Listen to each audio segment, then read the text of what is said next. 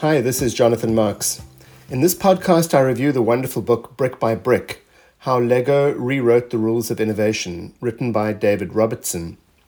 The book was published in 2014 and has been written with Bill Breen, a founding member of the team that launched the magazine Fast Company. Well, right out the gate, I'd better make a confession. I am what's known as an AFOL, an adult fan of Lego. This means that I'm one of hundreds of thousands of mostly adult men around the world with far too much Lego in the garage. That painful admission out the way, I did approach this book with an innovation lens, given not just its title, but the pedigree of the author, David Robertson. Robertson, at the time of writing this book, was the Lego Professor of Innovation at IMD Business School in Switzerland. He's now a Professor of Innovation at both MIT and the Wharton School of Business.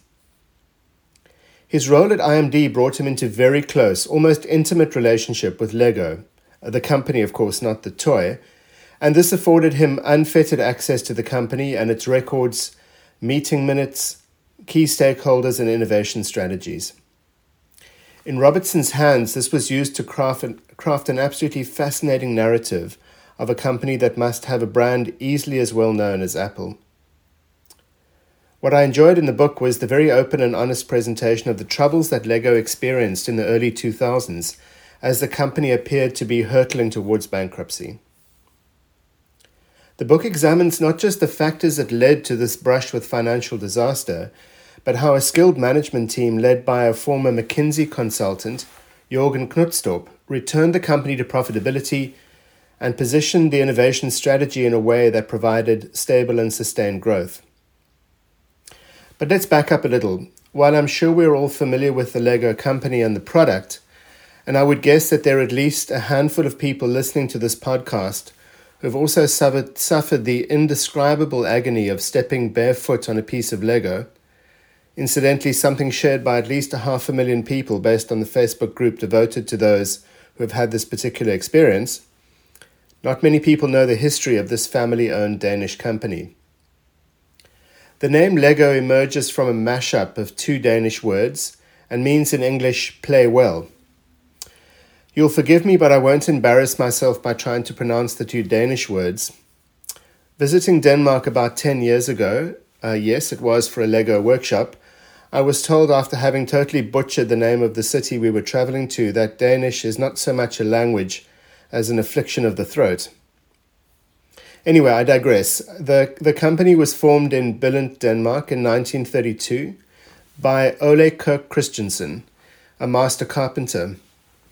Christensen produced beautiful handcrafted wooden toys around the principle of hands-on, minds-on play, a principle that still guides Lego today. After many setbacks, including having the factory and all of its inventory burnt to the ground, Christensen, working with a system developed by a British inventor, diversified his fledgling small business into creating an automatic binding brick out of plastic, the Lego brick that of course we're all so familiar with today. Amazingly, just 6 8-stud bricks can be used to create over 915 million different combinations. This incredible versatility is what creates the belief at Lego that the only limitation to the product is the imagination of the builder. As Lego says, we've got the bricks, you have the ideas.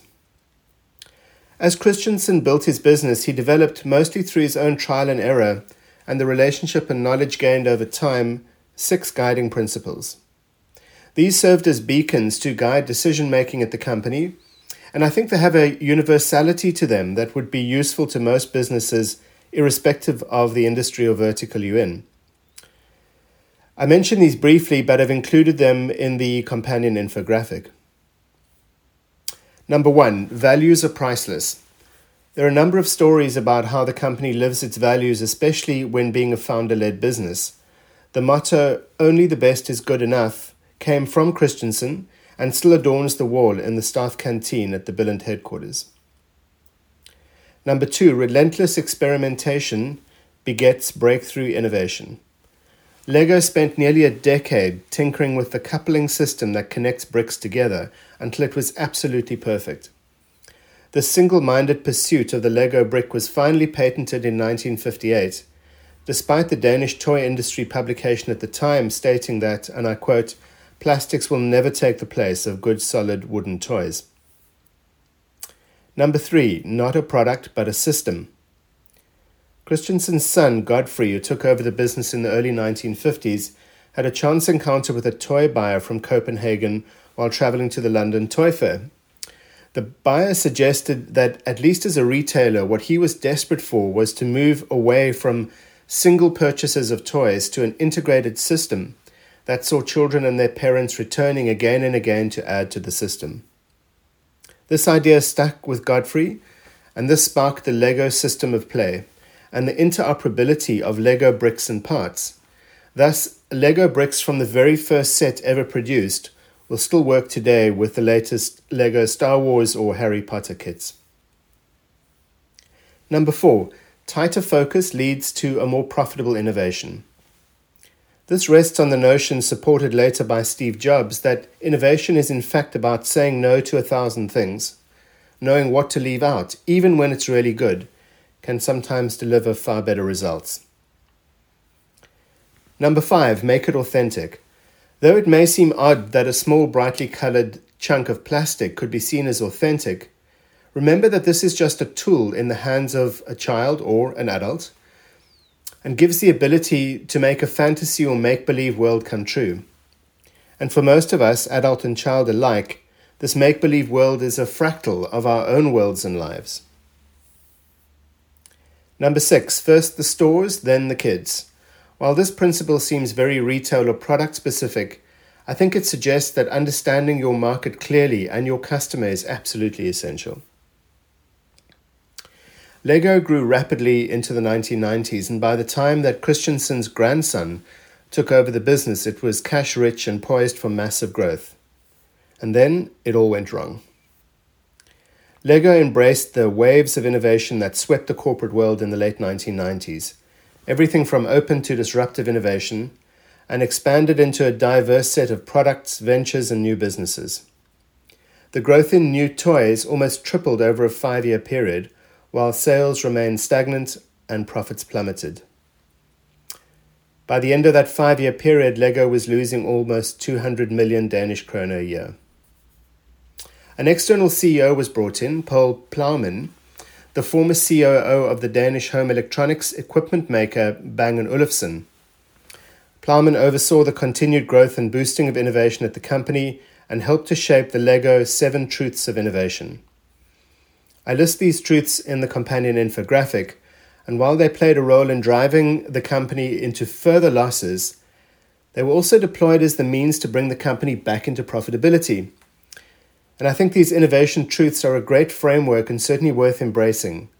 It would seem, though, from the Lego story that this needs to be done with a degree of controlled enthusiasm. During Plowman's time at the helm of the business, the company found itself involved in everything from product tie-ins with McDonald's to the development of theme parks, music, television, and software. Many of the decisions and strategies during that time seem logical and defensible, and I know it's always easy to have the benefit of hindsight to point out where others went wrong, but of course the company did go wrong. Strategies such as creating a greater diversity in the product development team seem like a good idea, although this led to the loss of valuable institutional knowledge.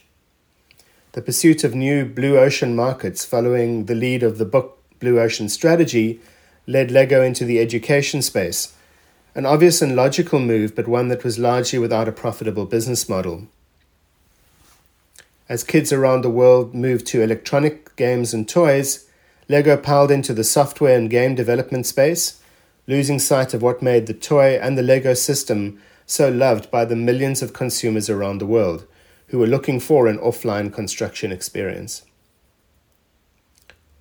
The Harvard Business School professor Clayton Christensen, no relation to the founder of the business, worked on disruptive innovation and influenced the company, and this pushed Lego out of its core market and towards a belief that while the Lego brick was its greatest strength, it was also its greatest limitation.